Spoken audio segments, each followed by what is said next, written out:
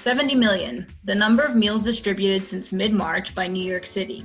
This includes about 1 million meals a day distributed by the New York City Food Delivery Assistance Program to New Yorkers who cannot go out during the COVID-19 pandemic. It's part of a multi-pronged effort that involves several city agencies to ensure New Yorkers, millions of whom have been furloughed or laid off during the past few months, do not go hungry. Today, we dig into how the city was able to launch these programs so quickly and effectively with two fascinating conversations with leaders of the public and private sector teams that made it happen. First, the city's food czar, Catherine Garcia, who by the way is also the sanitation commissioner, and then Kaz Holloway, the former deputy mayor and now head of public enterprise at Uncork, the firm that almost overnight built an app that helped facilitate the food delivery. Stay tuned for this special two-part episode.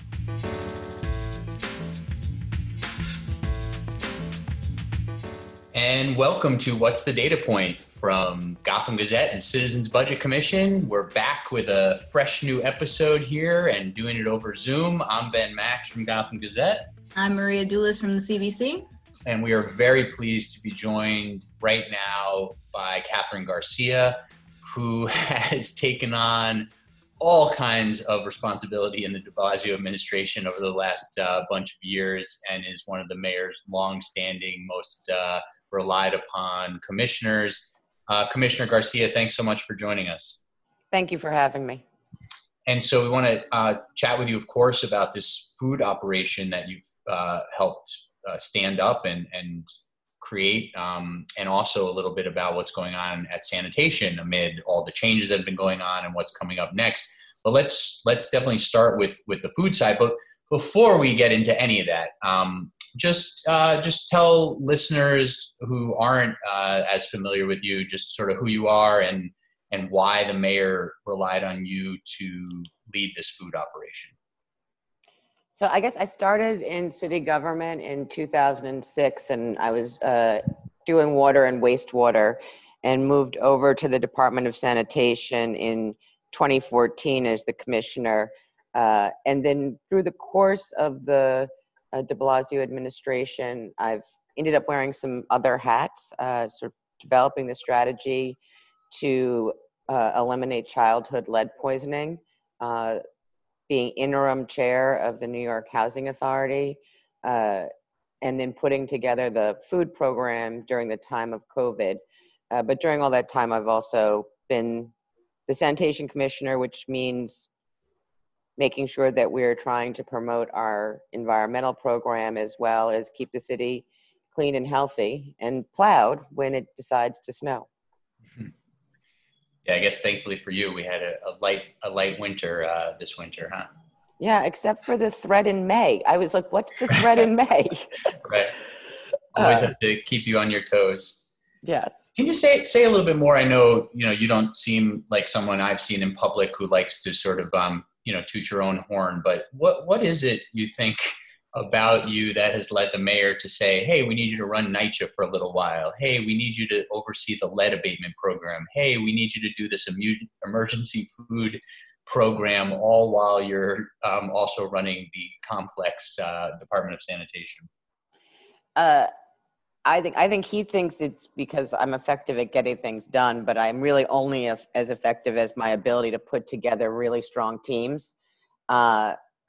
And I think it's about being just very straightforward of what we can accomplish. And having been in government for a long time, you become a little bit more knowledgeable about everything from how do you put contracts in place to how do you stand up an operation and how do you communicate it? Because you need to be able to be transparent with the public about what your objectives are. I think that's a good transition point to, how you came to wear the hat as food czar. And, it was a rapidly kind of evolving situation on the health side, on the economic side, on the fiscal side. How did you develop a strategy to tackle this problem? First of all, I think we should give New Yorkers a sense of how many more people became food insecure during this time and how critical a need that was. And then talk to us about how you took something that is such a critical need and, use these levers of government to tackle the problem. Absolutely. And so even as we get into June and are thinking about phase 2, at the height of when we were climbing the mountain in late March, it became very clear that we needed to put together something that were about the basics of maintaining, health and life beyond healthcare, obviously. And that's like, do you have water? Do you have food? Do you have shelter? Because we had a massive crisis going on that was also made much worse by the economic crisis that we also encountered. When you shut down an entire city, there is no economic activity. And so these two crises came together. And what we have thought in the city of New York, based on research, is about 1.2 million New Yorkers were food insecure, which means they weren't clear about where they would get their next meal. We believe today that that's doubled. This is driven both by the demand we have had for our programs, but also the filings for SNAP benefits, which are sort of the post-food stamp benefit that people have applied for, and we've seen that go up substantially. So we knew at the beginning or the middle of March that we did not want to have like a third crisis of people being hungry. But the thing about this crisis that's very different than even if you look back at the Great Depression is some of the usual tools one might use for dealing with hunger, soup kitchens, congregate eating, were something that was very, very dangerous, particularly for seniors. And so we had to very quickly transition to a delivery model at a scale that we have never thought of feeding New Yorkers. And so, as you said, we have served or distributed or delivered over 70 million meals. And that has been a gargantuan logistical lift. But it really was about a whole bunch of different agencies coming together to make that happen. And so we have the Department of Sanitation, Department of Environmental Protection, the Parks Department, the Department of Transportation, the Office of Emergency Management, and then, of course, the Taxi and Limousine Commission, who we all work together to create a delivery system that creates hubs, and then the final delivery is done by taxi drivers, and then we've transitioned some to senior vendors. But what you're really seeing is, where is the talent in the city of New York, and how can we leverage it to do something we've never done before? Can you say a little bit more about that? One thing I've been curious about is how much of this operation has been done by existing city employees, and then how much has been, contracted out or just, stood up, as you said, to work with taxi drivers, for-hire vehicle drivers that are not city employees, but then became integral in this operation. Do you have a sense of how much was in, already existing city government, and then how much was outside? So the majority of the people who man the food hubs, which is where we load the taxis, are city employees or National Guard. Mm-hmm. National Guard has been here assisting us on the labor front. We are actually thinking about how this transition, as city agencies want to reopen and want their staff back, the anxiety that I have. But we also didn't have city employees who usually do delivery services. And so that's where the taxi drivers really came in, is to create a fleet of people who were not working at all. And I would say, particularly in the beginning, very desperate for work. And so making sure that we were leveraging, that's actually a resource in the city of New York. They're already licensed, they've been background checked, that we were able to really utilize. And then on terms of the preparation of the food, that is being done primarily by large restaurants and catering halls that were also impacted severely by the closures. And so they prepare the food, bring them to the hubs. It is loaded in to the taxis, and then the delivery occurs. And this has been facilitated by the Uncorked platform that I know you will talk about in more depth with Kaz Holloway, so that we could track where it needed to go, how to deliver it, how to pay them. There's a lot of keeping track of who is your client, who is the provider. And how did you decide where to site these distribution hubs? For how many are there in the city, and how did you decide how to kind of map out that network? So there are 11 in the city, and so part of it was really leveraging other city resources. We are using quite a few Parks Department recreational centers. In addition, some EDC properties that they use, that they had, such as the Kingsbridge Armory and Basketball City in Lower Manhattan. But we were thinking about how do you find space? How do you line up a large number of cabs? How do you store food? Some of it we move very, very quickly if it's fresh food. If it's more shelf stable, then, if there's more demand on a day, that's sort of our backup plan. And say a little bit about what some of the biggest challenges you've bumped into were. I mean, you've kind of indicated some of that already, but as you, I assume, are into a more of a smooth operation at this point after doing it for quite a while now, what were some of the biggest challenges and bumps in the road here? So some of the biggest challenges were not knowing how big the demand was going to be, and being able to scale up fast enough to 1 million meals, which is where we seem to be flattening out as relatively stable numbers. And sort of that constant work on that mismatch and really trying to dial that in. And then also on the taxi side, too many taxis one day, not enough the next day. And we use some more technology to sort of guarantee them more shifts, straighten out, their payments. One of the things I didn't know about taxis is they usually get paid every day, even if they work for fleet operators. And they were unaccustomed to getting like a paycheck after you do the work. You don't usually get paid every day. I'm sure you don't get paid every day. And then when that started happening, they seemed to believe in the program a little bit more. But I think the challenge was also just dealing with the scale of the crisis at the moment of the crisis and the huge need that just went flying through the roof, and keeping up with that and trying to make sure we had enough food, we had food that was religiously appropriate, and being able to make that sort of sync together. So how are you thinking about this now? I mean, you've already mentioned that, there are city employees who were repurposed who will now be kind of going back to their duties. And presumably as the economy opens up, some people will be going back to work. And so, demand for the program should decline. How are you thinking about that in the coming weeks as we approach phase 2 and then phase 3 of reopening the city?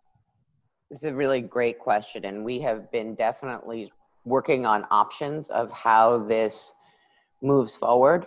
Sort of how do we dial it back as people are free to go out, as it's safer to move around? And then should we have a challenge in the fall, how do we ramp back up to make it really agile?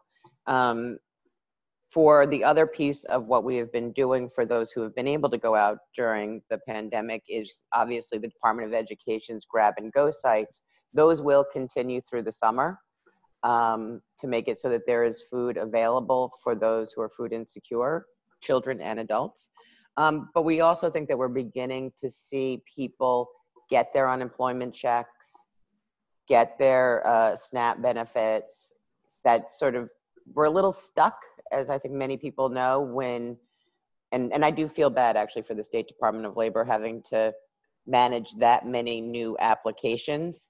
But we're starting to see that actually money is getting into people's hands. And I think that they are out now more comfortable, able to shop as we get to phase 2. So is it basically that things have flattened out at delivering about 1 million meals a day and having about 500,000 picked up at the hundreds of DOE sites? Yeah, so that is where we have been for about the last week and a half.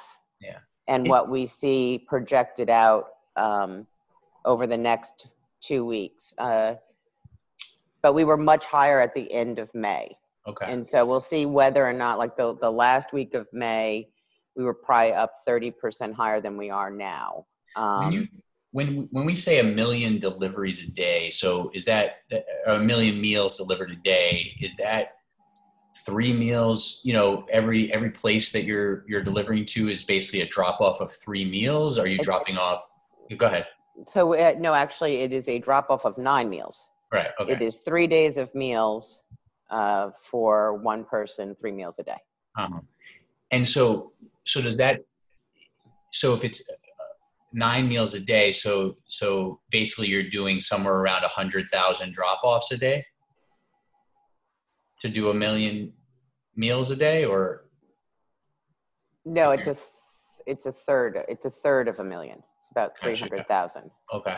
And so for that system, do you have a sense of the breakdown within who's getting those deliveries? Is that almost, is it largely a senior population and then also, people with mobility issues or, most at risk of, catching the virus and therefore really needing to be at home? Do you have a sense of the breakdown?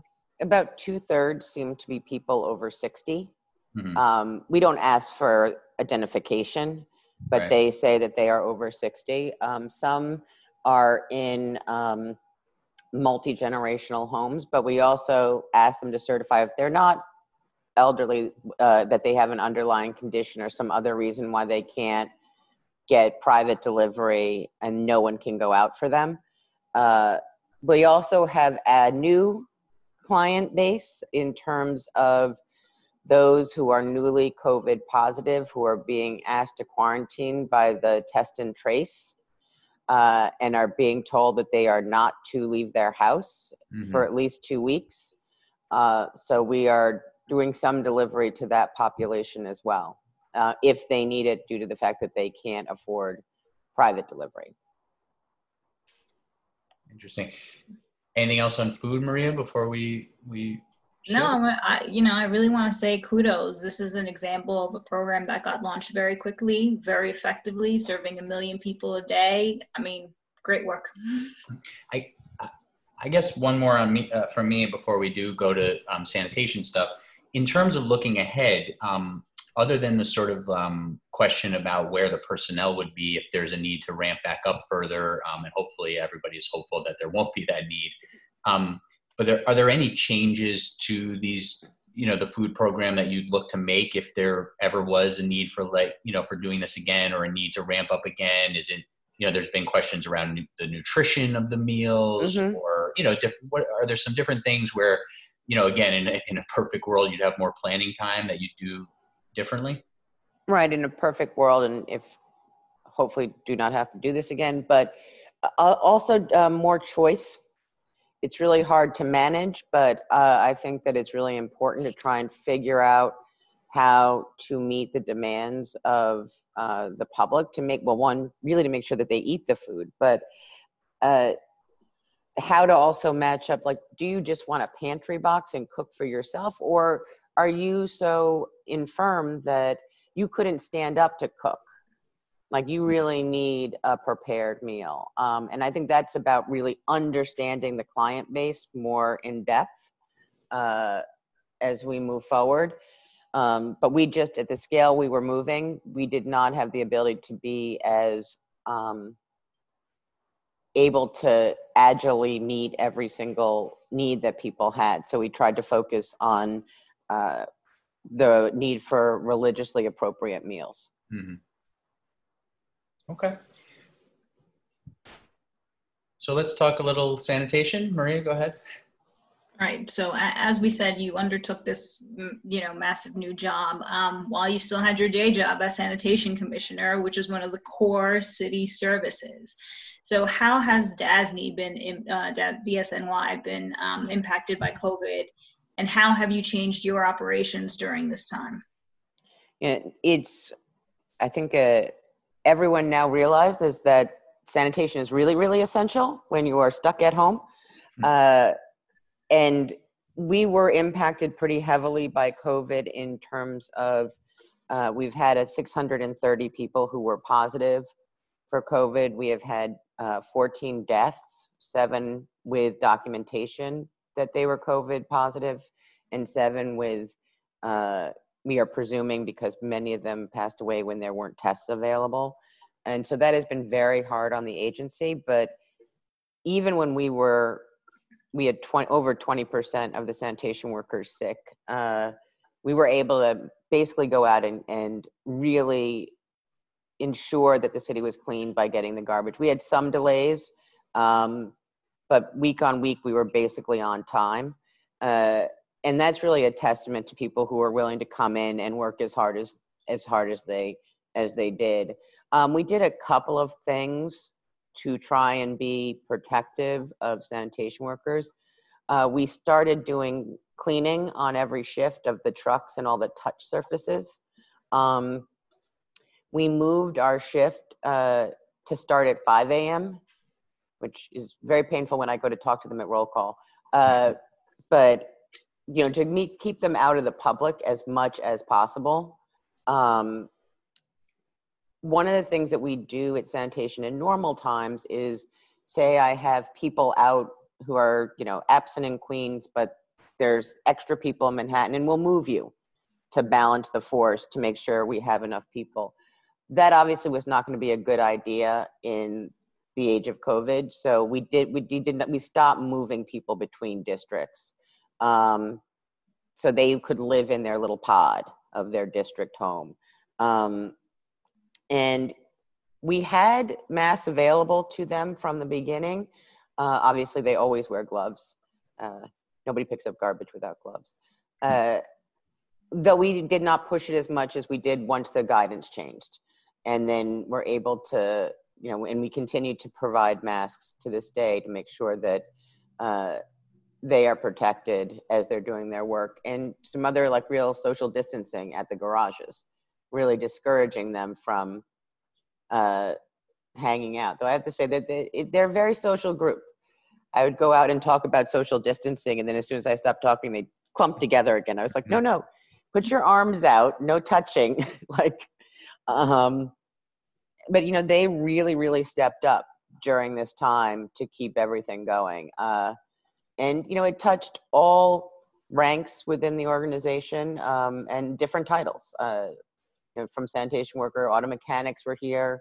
And so I think that really made a difference for the city in terms of being able to keep it clean, keep it moving. And there were strange things in the data around. We were just about to ask about that. What were some of the shifts and the trends and the new findings thus far during this different time we're in? So initially, when everything closed, and on a normal day, the private sector collects about half of New York City's waste, and I collect the other half from the residences. I assumed that all that private sector waste would move to the residential side. Restaurants are closed, you're cooking. But initially that didn't happen. And it was pretty flat in the end of March, and then dropped in April, and then came back up strongly in May. So very strange pattern, but is there a working theory about why that is? Well, I think there are 2 working theories. One is that there were a lot of people who were not in the city. Mm-hmm. But there's 1 week in April where it's completely every borough is down. And that people were also, I think, being very frugal with their food, particularly during the height of that, where they might have let their leftovers they meant to take for lunch go bad because they forgot them. They were home all the time, so things got eaten. Right, and there's probably a good bit of hesitancy at different points about going to the store, and some of the lines that formed. Yeah, so I think that people were being cautious about going out, and so therefore making sure that they had food in the house and that they could cook for themselves. I think they weren't even willing to do takeout at the beginning there. And So we saw a real change. And then I think as the weather started to get better, they started to also then, if they were still home, clean out everything. Like, oh, the garage that I haven't been in for years, we're going to go clean that whole thing out. I feel like the project started as people were still at home, but maybe a little bit less afraid than they had been. The one thing I'll say is that metal, glass, and plastic has been up consistently by a lot.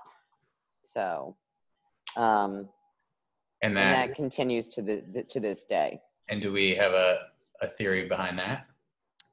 We think that it is glass. Because wine bottles. Wine and liquor. Wow. Because we're not having a capacity challenge on the truck, so it's not a cubic yard issue, it's a weight. And glass is significantly heavier than most of the rest of that waste stream. Interesting trends. So, in addition to the health crisis and the food crisis we talked about, we're also in this fiscal crisis. So, how have you approached finding savings at sanitation department as part of this PEG program? And, how are you using that lens to kind of look at any cuts that may be needed going forward to balance the budget? Right. Now, the budget is, as I think you probably know, is very, very bad. Very hard to have revenue when you don't have an economy. We looked at literally every program that we had and started to make adjustments back at the beginning of May to try and save actually really cash for the city as we moved through this. So we have reduced many of the programs that, I feel very strongly about, and back just to like a very, very core of collection of refuse and recyclables and some cleaning, but much of our cleaning was cut. Much of our household hazardous waste programs were cut. Our, obviously the big one was the organics program was cut. But we took a very aggressive approach with OMB about what we would take down to sort of slim us to the slimmest we could be, in the fact that there is really no funding available for anything outside of very basic services. And, I am concerned about where that puts us long term in terms of the environmental agenda, because we will definitely lose traction. And I think long term, it's something we need to be really focused on. But at this particular moment, in the middle of COVID and an economic crisis, we tried to make sure that we were being as efficient as possible. I think one of the challenges we've had in terms of reducing overtime is, we are staffed with an assumption that most people aren't sick. And when you have really high numbers of people who are sick and you still have to man that truck for that route for that day, it's going to cost you on overtime. And, we are still seeing some of that, but it is so much better than it was.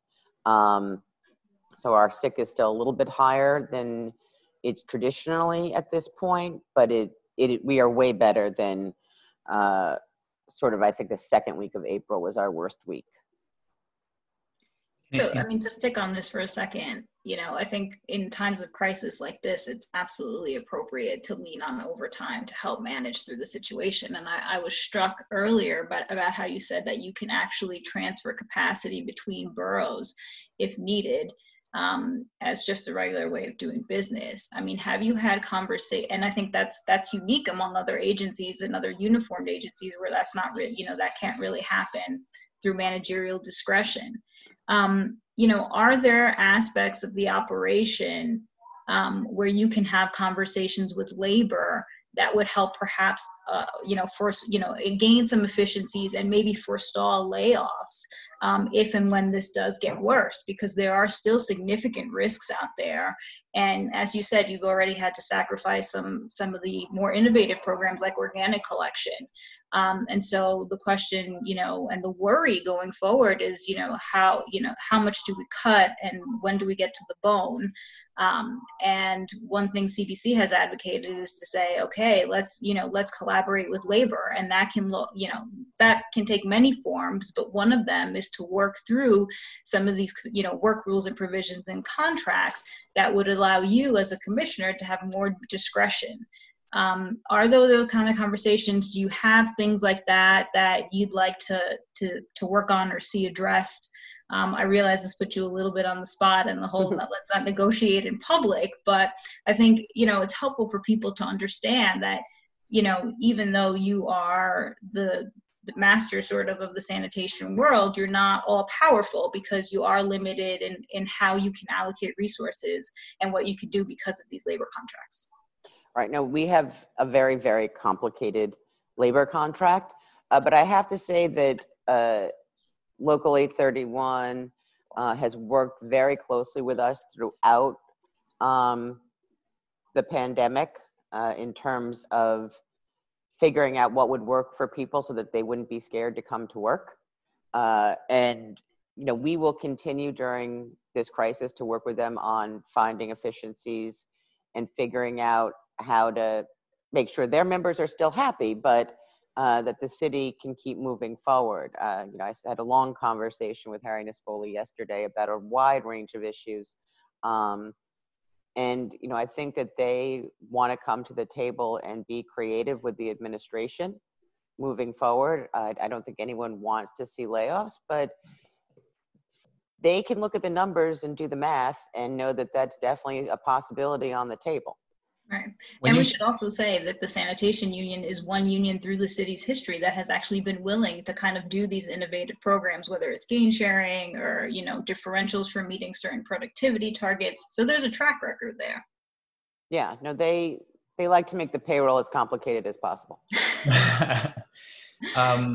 I guess I was going to ask, Maria kind of named a couple of things, but when you say be creative, without obviously divulging, the private conversation with the head of the union, just when you think about being creative, what are one or two, just so people have a sense of like what that could mean, what are one or two of the buckets under that category? So this gets very in the sanitation weeds of, how do you set up routes? How do you, what's the dump on shift end up looking like? How do you transfer people around? Right. How do you use, how does all of that flow through? But it would require a much longer conversation on how all of that works in the sanitation world. All right. So we want to let you go, Catherine Garcia. We appreciate the time. I have one more question. I don't know about you, Maria, if you want to. Go ahead, Ben. Yeah. So I guess I wanted to pick up just on the organics and just get a little more of your sense of how you're thinking about things with the future of that program. Just are there different, ways that you're thinking about it? Are there different options you consider on the table? There's obviously the city council bill that would, mandate certain drop-off sites. How are you thinking about the future of trying to do the organics recycling? So we are having some in-depth thoughts about it. What I would say is, we're trying to make sure we are being supportive of the nonprofits who we have come to rely on and are working on submitting sort of grant applications to continue giving them support. Obviously, we don't have any funding, but there's some USDA funding out there.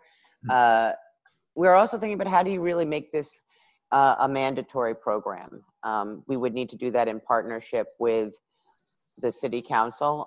But when you look forward, it seems to me that what we have learned is we have some real true believers. I being among them. It's been horrifying to have to put food into my garbage. But it makes it not clean anymore. But there were people who found it, who were not going to do it unless they were told that they had to do it. And that is, they're not all going to embrace it. But there's, I think, a way to step through this where we start sort of with with yard waste and then move like to food into mandatory steps like that, and think about how we are really using sort of our equipment, so the dual bin trucks, so that you don't have to extend the route, and that they can collect on either side for refuse and for organics, and making that work more effectively. But we know that we are being optimistic that this can be a really good planning year, so that we don't get depressed. With the start of phase 2 coming up and the mayor's announcements about using sidewalk space for restaurants and cafes and such, just one or two things top of mind for you in terms of any adjustments or challenges that will mean? Yeah, for us, it's we don't anticipate there being any challenges. They still have to make sure things are clean, which I assume they would be motivated to do. But besides sort of dealing with alternate side of the street parking, which obviously has been suspended for a long time, working around that, we don't anticipate there being significant issues for the Department of Sanitation. But we will be agile. We will be watching. All right. Well, anything else you wanted to throw in there, Maria? Well, I was going to say, that's CBC supports the goal of the organic program, but has had some concerns about just the efficiency of it. And I think that's great and well said about how, this could be a planning year to make it more cost effective when it comes back online. And maybe that means rethinking how some of the pickup is done, just like you mentioned. I just want to touch on one last thing that has been sort of a really great accomplishment during your tenure, which is the establishment of commercial waste zones. So just give us an update on, what the status is on that and when you foresee that now launching. Right. Our plan had been more or less to release the RFP in May, pre-COVID. The earliest it will get released is probably late fall, in part because we don't actually know where the industry is at this moment, or who will come back, who will be unable to come back. Some of that's driven by the commercial sector. Hard to know what you're bidding on if you don't know how many customers you have. So we are definitely watching it and communicating with folks. We're very anxious to get it into place, but I also don't want to do it prematurely where people will propose something that is not the landscape that will be true 6 or 18 months after they propose. Well, Catherine Garcia has been leading the city's emergency food effort and maintaining her work at the Department of Sanitation as the commissioner there throughout, and thank you so much for the time. Thank you. Folks should stay tuned for Cass Holloway.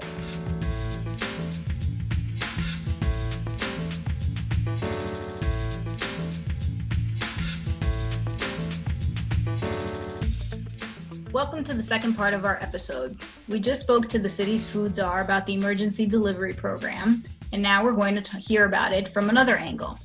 The Wall Street Journal asked the question, how did the city, not generally known for its nimble response, managed to launch its gargantuan free food programs in a matter of days? Enter our guest, Kaz Holloway, and a company you may have not heard of, but that stepped up in a big way. Kaz, welcome to the podcast. Thank you so much. It's great to be here. And I'm a big fan of CBC, as I think you know. Yes, we're big fans of yours. So before we jump in, tell people a little bit about yourself and about Uncork. Sure. I have been at Uncork for about a year. Let me come back to that. Before that, I was at Bloomberg LP for about 5 years, and I ran a group called Global Technical Operations. And before that, I worked in the Bloomberg administration for 8 years. The last 2.5, I was deputy mayor for operations. Before that, I was the commissioner of the Department of Environmental Protection, one of probably my favorite job ever. And I started my career in the mid-90s in the Parks Department working for Henry Stern. So I've spent more than half my career in public service in the city of New York, and I love it. Let me come back to Uncork. So Uncork is a software company that is an application development platform, but you develop the applications without having to write code. And the way that you do this is through a series of drag and drop interfaces, and what we call configurations. And in order to, I think the best way to explain it that really resonates with me is it enables people like me who understand how to deliver services or get outcomes and the steps that are required to actually build software thinking in those terms.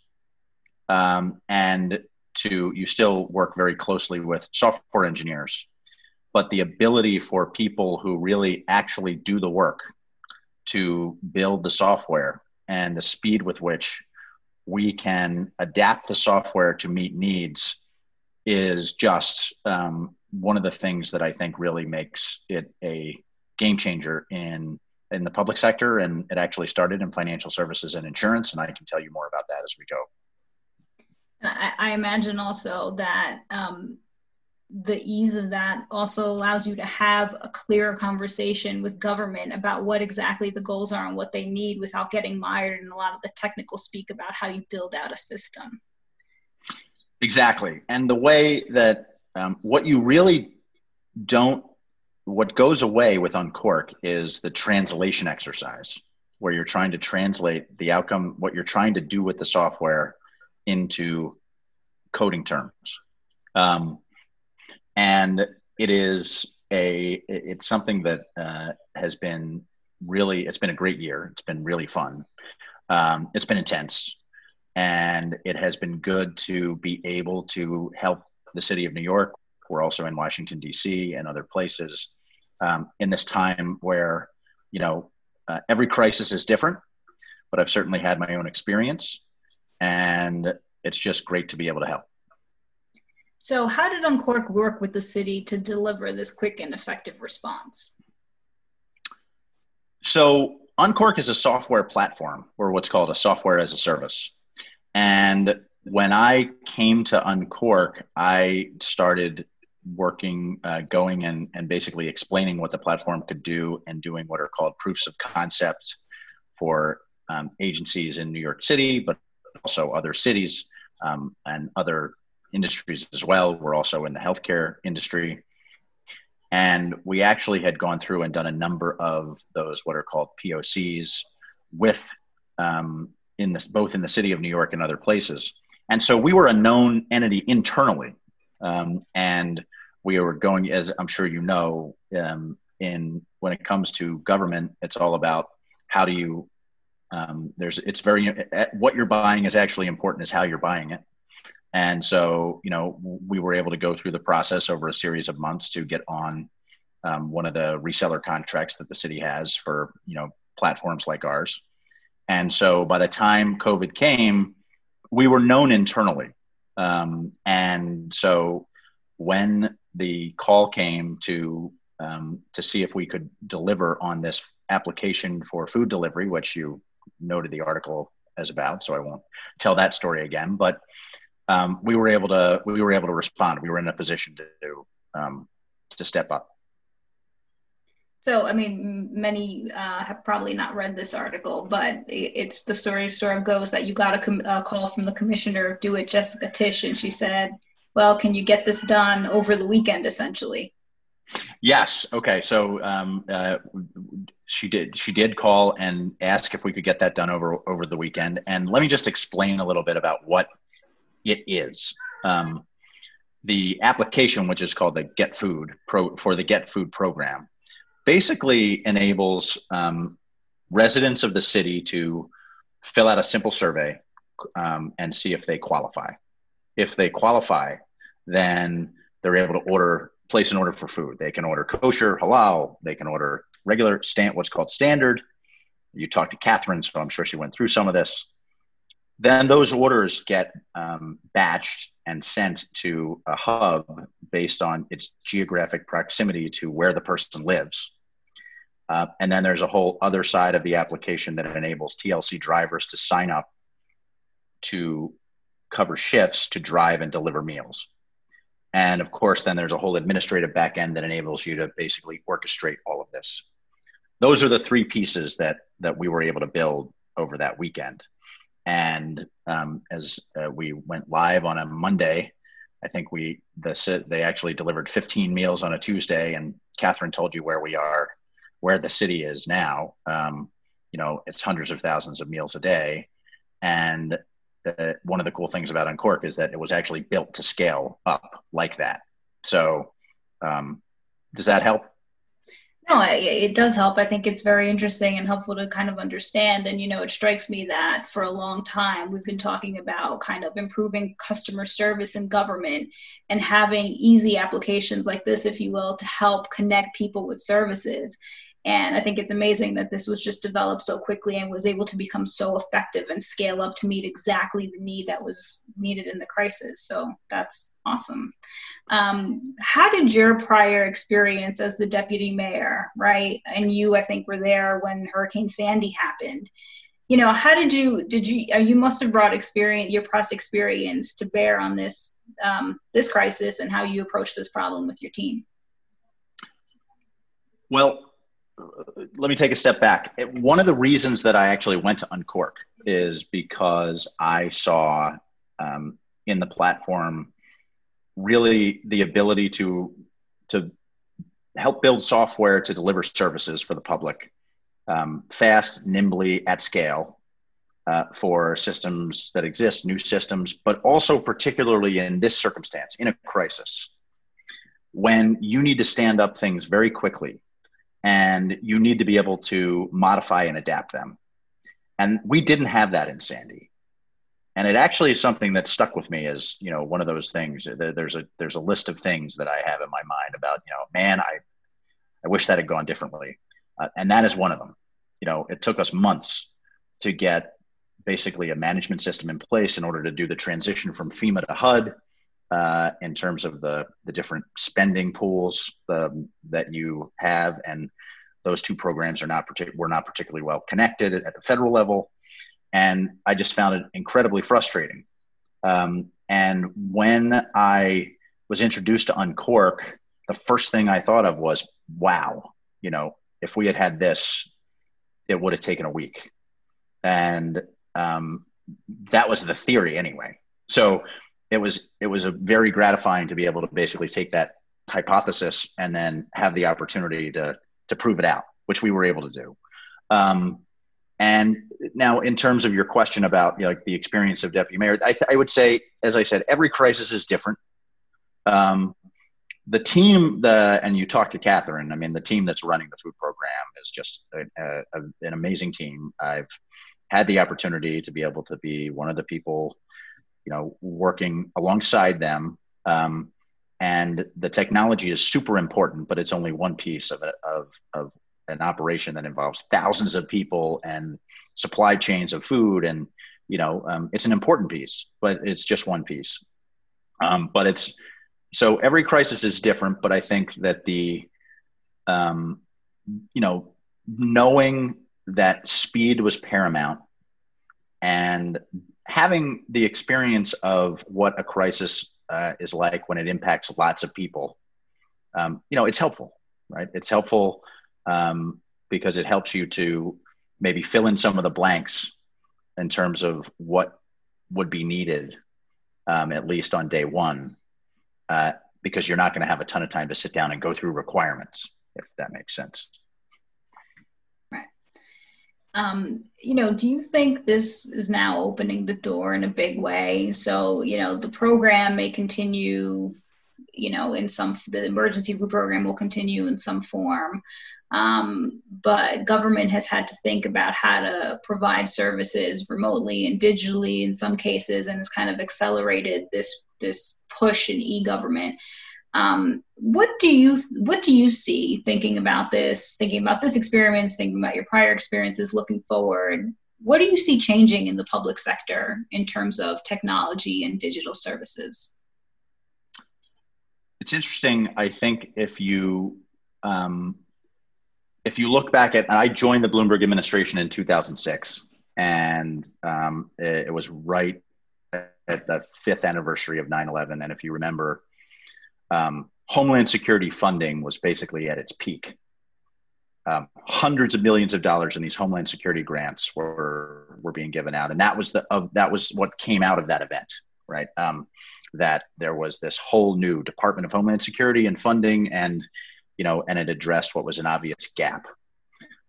What is the gap coming out of, if you look at Sandy, the plan that the city put out to make cities more resilient, that I think has become a blueprint for cities around the world.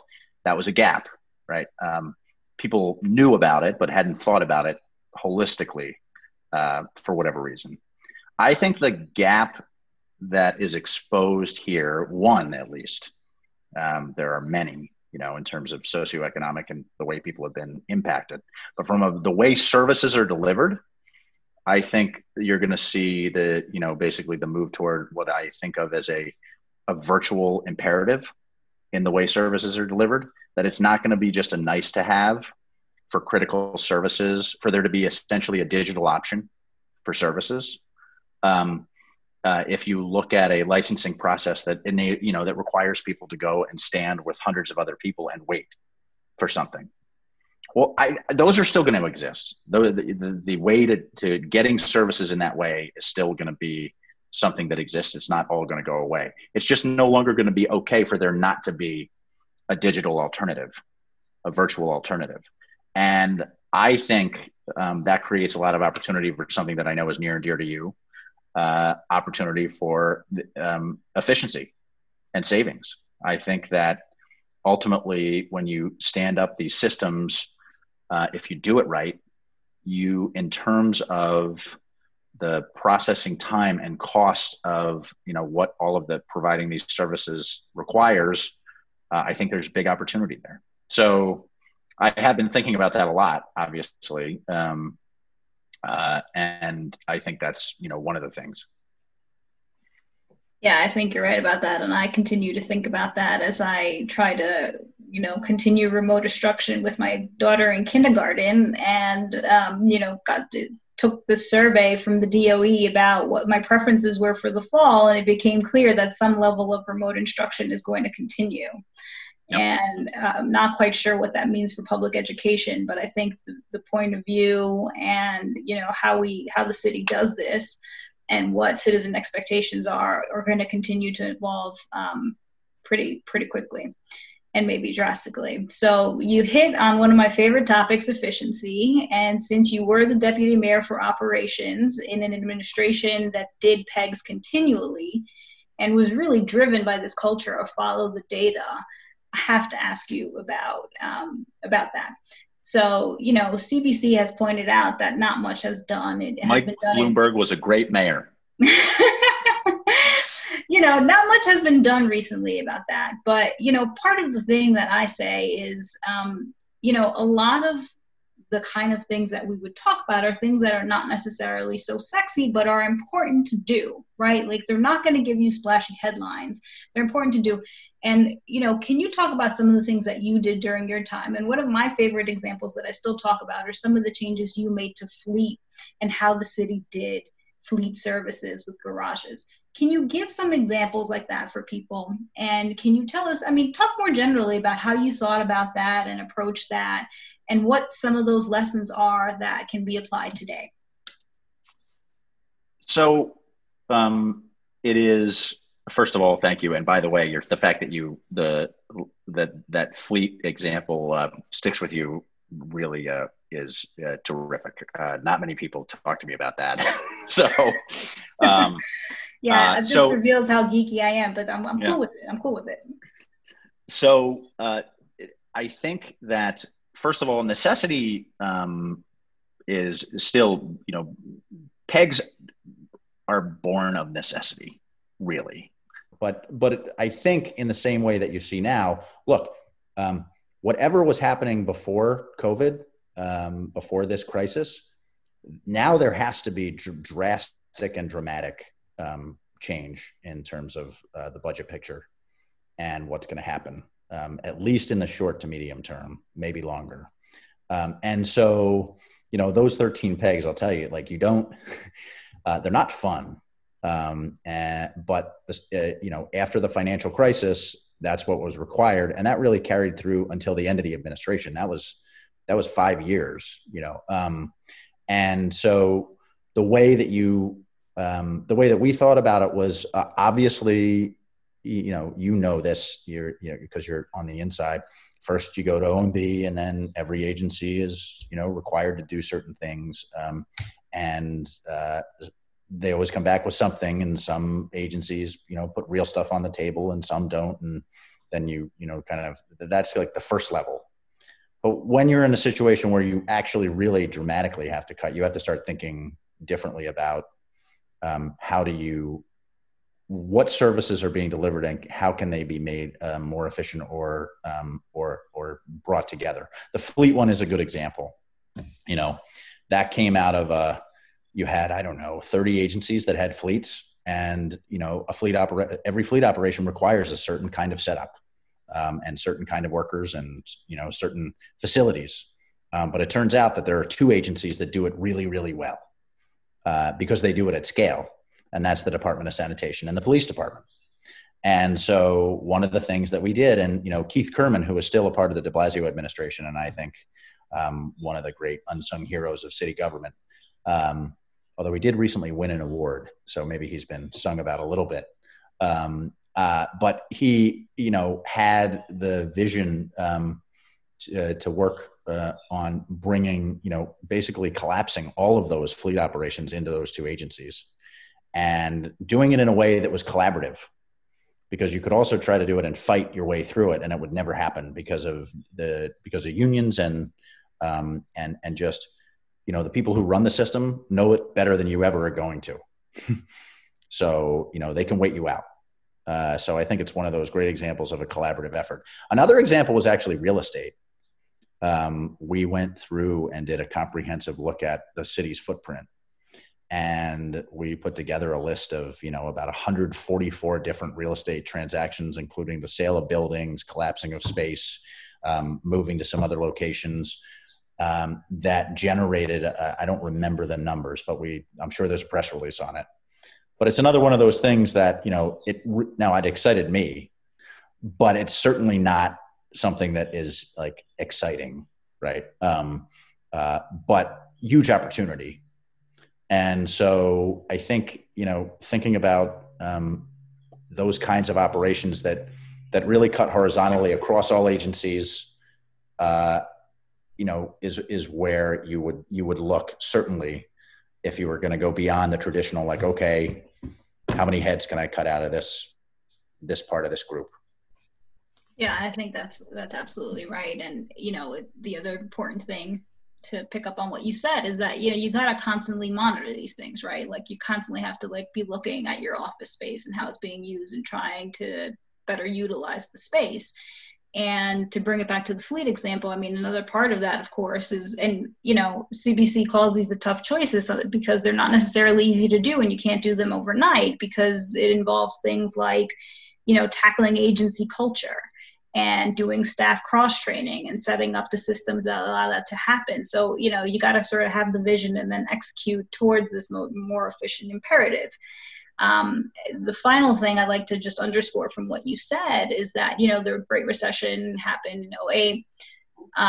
And at the end of the Bloomberg administration in 2014, there were still pegs going on to manage the aftermath of that. And that was an economic situation in a fiscal crisis that is not as dire as the one we have now.